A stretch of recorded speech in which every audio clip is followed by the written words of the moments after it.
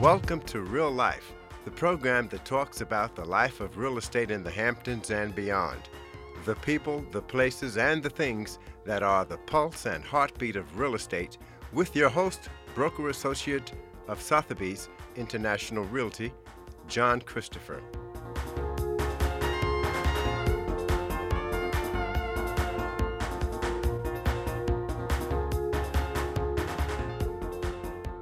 Welcome back to Real Life, and this is your host, John Christopher. And today, I am fortunate enough to have Robert Katine, who is a Sag Harbor Corcoran broker. Hi, Bob. How are you today? I'm good, John. How are you? I'm fantastic. You know, it's a great day. It's a beautiful day, and thank you so much for coming on the show. It's been about a year and a half since the last time you were on. But being a Sag Harbor broker, has anything happened in the real estate market in that time frame? I guess that is kind of a joke. I know. I couldn't help myself. Sorry. But John, next year I will have been licensed in real estate for 50 years. What? You look like you're 50. Well, 1972, I got my first license. I've only been doing it out here for the last 20, but I'll tell you, in 50 years of being involved with residential real estate, I have never seen anything like I've seen in the last 18 months. It's crazy, isn't it? Yeah, it's really crazy. And so different than other market swings that I've seen through my career that I'm sure that you have also. Like what? Yep. So what do you think, since the inventory is so low, I'm sure you've had a few sellers approach you about listing their house, but of course they always think that the market will sustain what they think the listing price should be, since that's what their friends say. Have you had any sellers like that? And what do you say to them? Well, I think in this market, since it's a secondary market to begin with, in all times, not just pandemic, not just up markets or down markets, most people feel kind of like, well, I'll sell my house if I can get this much for it. And they do listen to what other people say and what they think the prices should be. I've gotten to the point where I say, look, I'll list your house for whatever you want, but it's my job to manage expectations. And so I'll list it, but I'm going to tell you, here's what I truly believe the house is going to sell for. Right. Mm-hmm. And I've been a big advocate of getting a lot of professional support data, if you will. Every time I get a new listing, the first thing I do is have a broker-only open house with some kind of raffle to get people to come. But more importantly, that if they come and they fill out a blind card, their name will go in the hat for the raffle. So that blind card will have, what do you think the asking price should be? And what do you think the trade price should be on this property? And then when I get all of those cards together, since no broker has seen what the other broker has put down, not like having a price list on a piece of paper, then I can go back to the seller and say, well, here I had 16 people here today. Here's the average price, the mean, the high, the low, the weighted average. Here's what the real estate community believes your house is worth. And since over 70% of all the sales out here are by brokers other than the listing broker, it's important to know what the other brokers are thinking, or they're not going to bring their customers, or they're going to bring their customers and they're going to be tainted that the price is wrong. Right. Well, I always say, I didn't mean to interrupt you, but I always say that either your house is selling someone else's house, or someone else's house is selling your house. Got it.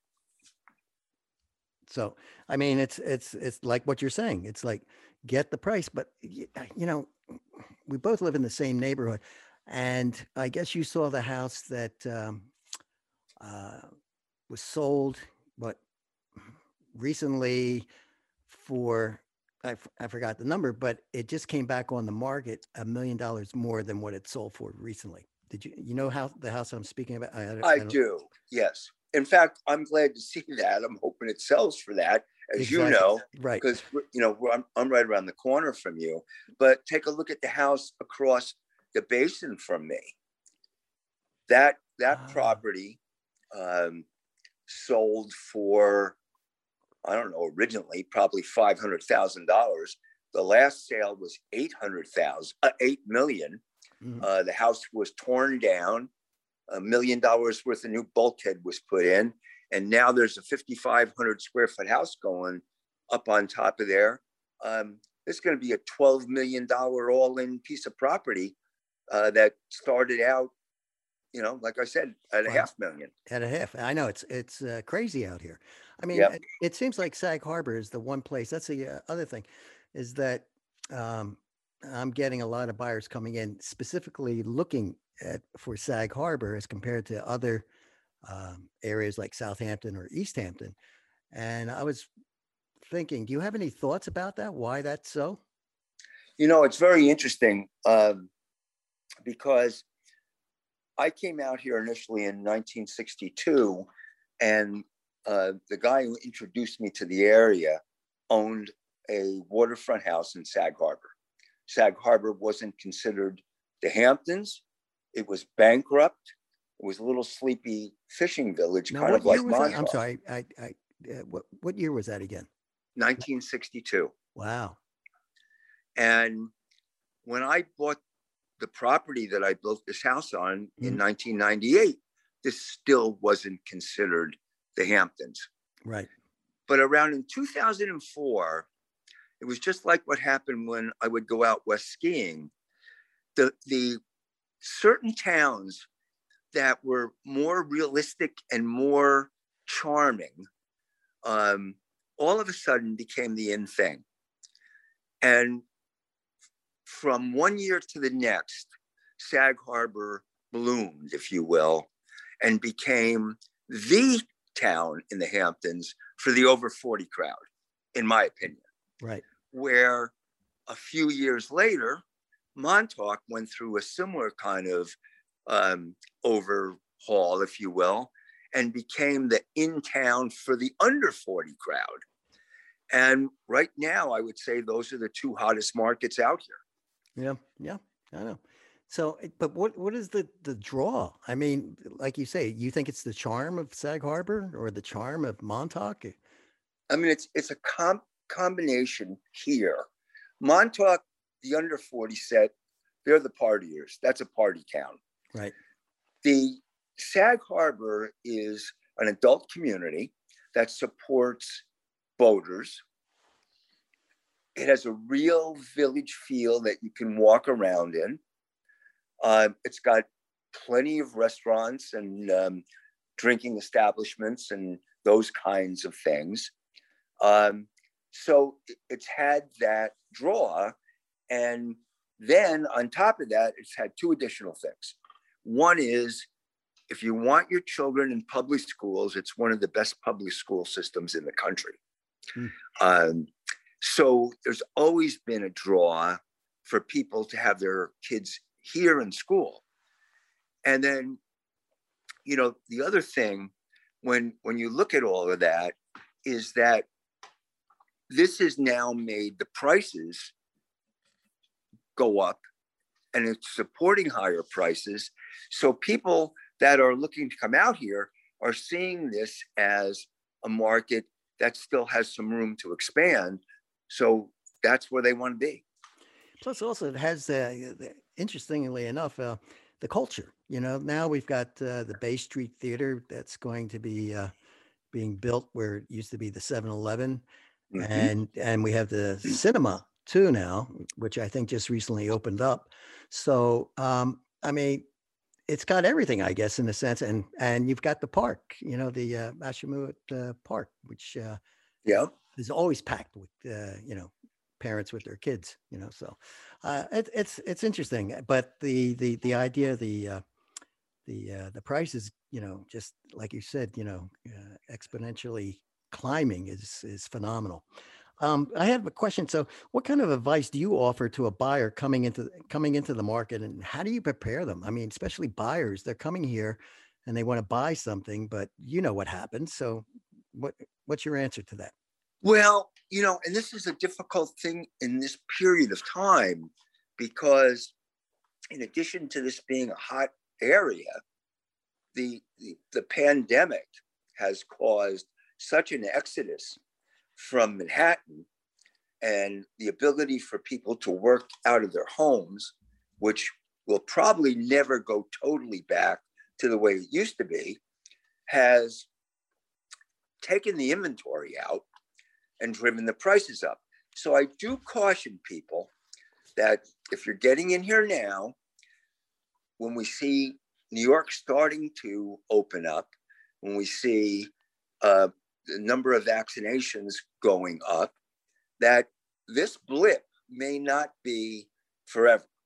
But if you look at, and I'm looking back over 50 years of residential retail housing prices, this is a stair step. Take a look at the Dow Jones. It goes up, it goes down, it goes up, and now it's going up higher than before. Then it goes down, then it goes up higher again. So if you're in the market long enough to sit out 4 or 5 years, pretty much you're going to see that market swing the other way again for you. Absolutely. So I just tell people that, this is what it's going to take to get in here. Here's the risks. Let's go find you a house. Got it. So, Bob, thank you so much for your time coming on the program. But so how can someone get in touch with you? I can be reached through the Corcoran website, or my email address is robert.kittine, Kittine, @corcoran.com. Great. Robert Kittine, it's been a pleasure having you on the program. This is John Christopher for Real Life on the only NPR station on Long Island, WLIW 88.3 FM. And we'll be right back after this short intermission.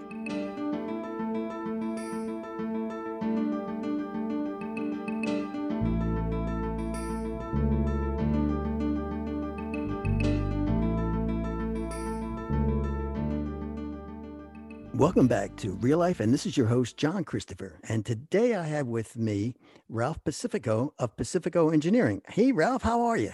I'm doing great, John. How about you? Oh, excellent. Let's say, last year was a little different than most, wouldn't you say? Yes, definitely. So let me ask you, did you find it challenging doing home inspections? And if so, how so? Well, I got to tell you, in the beginning, it was very odd. I actually have one of the jobs I went to, I went in a full spacesuit. I had on disposable coveralls, masks, safety glasses. Did you have a space bubble on your head? Rubber gloves. That didn't last long. Also, in the beginning, it was also quite weird when the first of the restrictions came out. Didn't really know how to handle them. And I think you were probably in a similar situation. In real estate, people didn't know how to handle them. Can you show houses? Can you not show houses? Can you go into them? Who can be there? Are you allowed to work? Are you not allowed to work? So I actually, for the first few weeks, I wasn't really sure what to do. Mm-hmm. And, so there were some jobs that were coming in that I didn't accept because I thought I wasn't allowed to do them. But then after that, we sort of realized that we were allowed to do them as long as everything was social distance, not too many people in the house, and so on. So it did work out after a while. Did you ask a lot of the clients to leave the house? No, but what we would do is before the inspection, we would ask them that or let them know we're going to follow all protocols. So we ask for a minimum number of people at the house. We go. So that would mean the agent outside? Would the agent be outside or? Sometimes they'd be outside. There was actually one inspection I did for a relative of mine. And this was actually the day before they shut everything down. They showed Wow. up at the site, husband, wife, kids, brother, brother-in-law, realtor. It was like, I pulled up the job site. There were 12 people standing in the driveway. Did anybody have any beer? Yeah. So it was a pretty interesting. But, honestly, I do have to say, going out to all the clients and all the other real estate professionals I worked with, everyone was good, very respectful. And I'll be honest, even in a lot of the homes I do, because of the area I work in and the times that I'm doing them, a lot of times clients are not able to make the site visits anyway. Right, So, right. Do you recommend that clients come to the site? If they can, it's a great thing. But I have to forewarn them. What I do is very boring. A lot of people think they're gonna, follow me around and learn everything. And, I just move slowly. I'm quiet. I poke at things. I look at things, and I move on. So it can be pretty boring. But if a lot of times it's a good opportunity to get another look at the house, because sometimes the viewings are limited. You go to a house, you see it for a short period of time before you put your offer in. And then, it's very limited, your opportunities to see it again until closing. So Right, it is actually a good time if you get there, because there's then a few hour block that you're allowed to be there. Right. Did you have any clients that bought the houses or went into contract sight unseen? Yes, I did. There were quite a few in the beginning that were people that were just, when I went on site and when all the communication was occurring, I found out they had actually never seen the house. So usually if I know that beforehand, I'll take a lot more photos than I normally do. Because typically I only take photos of the bad things. So not necessarily the things you want to do to showcase a house. Right. Usually in most houses, although I have photos of the things that maybe you should take note of, be concerned with, there are usually so many good features there that, you also don't want to skew them the wrong way if they haven't really had the opportunity to see it. Well, that's interesting, your approach, because I know a lot of times people, will hire a home inspector and they read the report and it's like death, doom, and destruction. And so a lot of times, how do you weigh that? Well, Well, wear and tear is natural. You have 100-year-old house. It's stuff's going to be, askew. right. So that's actually a great question, John. What happens is, as I'm going through a house, and I try to put everything into perspective. All right, you're in a 20-year-old house. It's the original roof. It's the original air conditioning system. So what I try to explain to people is maintenance cycles on a homes. So typically most homes in the 15 to 30 year range, they start needing their first major maintenance cycle. That's when the roof is going to go. That's when the air conditioning system is going to go. That's where most of the appliances are going to go. So depending on where it is in that cycle, I may go in and find out that, half the air conditioners were replaced, but the other half weren't. Some of the kitchen appliances were replaced. The roof is original, and you try to put that into perspective. So it doesn't mean that there's something wrong. And usually when I'm there, even though they're older, the items are working. So it's not really a valid complaint on a 20-year-old house to say, well, you have a 20-year-old dishwasher.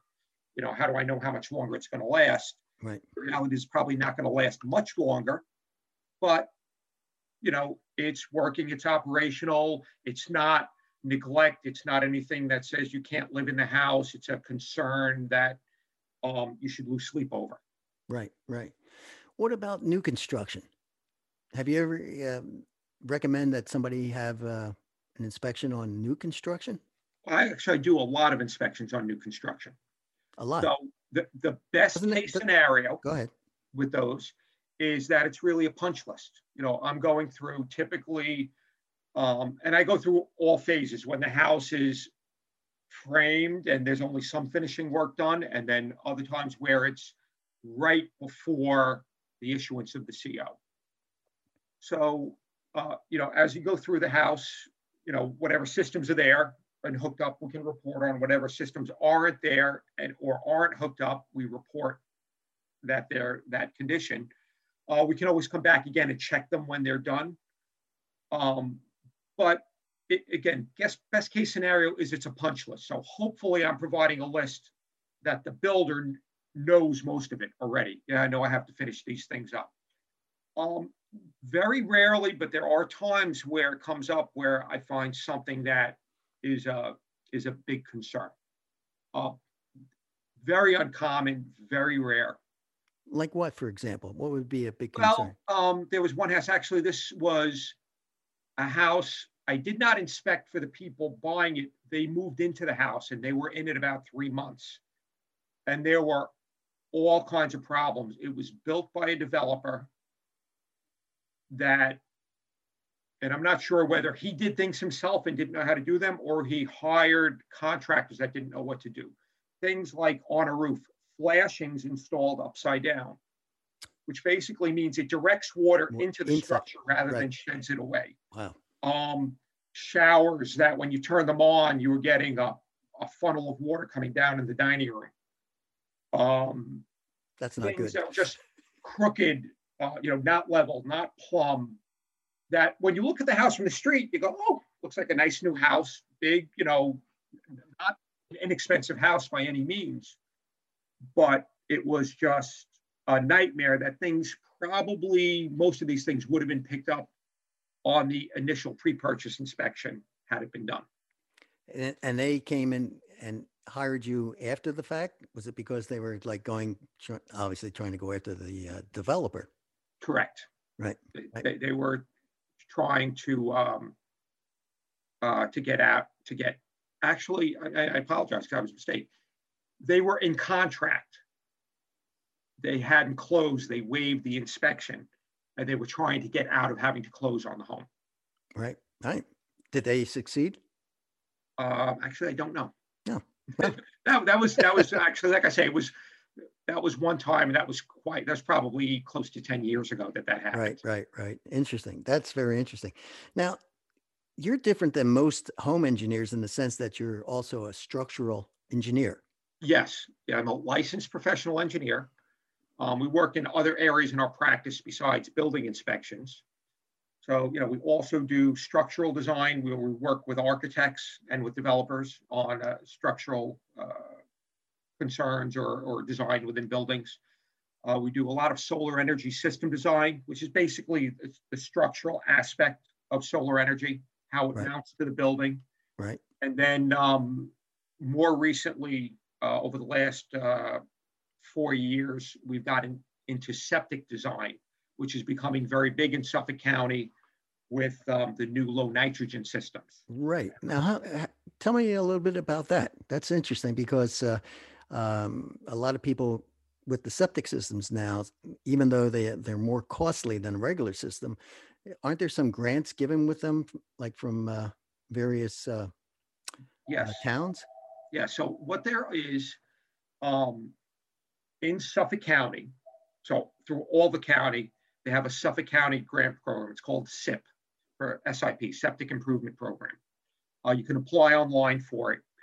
And you're actually, with that, you're applying for 2 grants, a $10,000 grant from Suffolk County, and then in the same application, a $10,000 grant from New York State. So $20,000 towards the installation of a system. Additionally, in the town of Southampton and the town of East Hampton, they have town community block grants, which also offer, somewhere between $16,000 and $18,000 additional towards the cost of these systems. Well, the system, how much does the system really cost? It sounds like this is almost like for free. Well, hopefully, if it all works out. So if now you have a fairly simple, fairly simple upgrade, you're not doing a new installation, you're just swapping out your septic tank, you're probably talking on the $15,000 range ballpark. If you have to do a new leaching system, those would be what people refer to as these leaching pools or overflow pools. Sometimes people refer to them as, that could take you up into the $20,000 to $25,000 range. If you have a very challenging piece of property, and challenging has to do with the available space on the property, the groundwater level and the types of soils, those things come into play on the design. These systems can be as high as, $40, $50, $60,000 in really extreme cases. Those are rare, but they do happen. Right. Especially, I would imagine in certain areas where like say the Sag Harbor Village, many of the homes in the village are on small parcels. Right. I've done a couple in Sag Harbor, and we've been very lucky in that it's good soils. We haven't hit groundwater, but they are small lots. So you just have to be very careful in your design and installation depending on how you want to develop the lot. So there are setback requirements. The system needs to be so many feet from a house, so many feet from a water line, so many feet from an underground electric line or an underground propane or gas line, so many feet from a swimming pool, so many feet from the property line. So you have to kind of take this all into play and see what you have left for your space. So we're working on one now in Sag Harbor where they have an old cesspool in the back and they want to put a pool in. So we're actually, luckily the property is big enough where we're able to move it into the front yard and do this new style low nitrogen or innovative alternative system. Is the waste line coming out of the front of the house? That's why you were able to do that, or do you? No, the waste line is coming out of the back, but we should be able to reconfigure it in the house. It's one of the old homes in Sag Harbor, so it's not a finishable basement, so we can reroute the plumbing in the basement. Right. However, the owner does have plans that in a year or so to do a major renovation, which may include elevating and doing a new foundation. And then in that case, also you have the opportunity for plumbing reconfiguration. Now, becoming a structural engineer, do you have any internship, like after you come out of school? Well, the way it works, especially to get the license. Correct. Yeah. So to get the license, it is 4 years in an accredited engineering program. So once you have that, you're eligible to take an exam, which, and if you pass it, it's an 8-hour exam. It's really all the things you learn in school in many, many different disciplines. In science, physics, statics, dynamics, electrical. It's a very general test, very broad engineering knowledge. If you pass that test, you're designated an IE, an intern engineer. Then you have to get documented work experience. So it's 5 years documented work experience. Does that mean under a licensed engineer firm? You have to, when you say, you come out of school now, you have to get a job with a firm, and do they pay you? They're probably not paying you well. Yes, yeah. How are you? I actually have 2 intern engineers that are working with me now. They've been with me a couple of years. Actually, they're both about ready to take the exam to get their full license. They've been intern engineers for a couple of years already. Wow, great. But they get paid. They've been with me. They do building inspections. They do the structural design. They do the septic design under my supervision. Right. And then when they're licensed, they don't need my supervision. I don't know if I'm willing to give it up though, but but at that point, they're allowed to do things like that on their own under their own license. That's really fantastic. I have, I have to have you come back on the program again, Ralph. It's been really great. How can somebody get in touch with you? Oh, okay. Well, questions. The best bet is to call 631-988-0000. What is that? I like that. Is that 0000? Yes, 4 zeros at the end. So that's great. That is correct. Do you have an email or anything like that? Yes. The email is Ralph, RALPH, at pacificoengineering.com. And we also have a website, pacificoengineering.com. And, just Google us. You can always get a hold. I'd love to talk to anyone. I'd love to, anyone that has questions on either a project they're doing or a building they're looking at. I'd love to talk them through and see if I can help them out with whatever. Fantastic. Ralph, it's been a pleasure having you on the program. This is John Christopher, Real Life Broadcasting here in Southampton, New York on WLIW 88.3 FM, the only NPR station on Long Island. And thanking you for taking the time to listen to Real Life. And don't forget, have an awesome journey.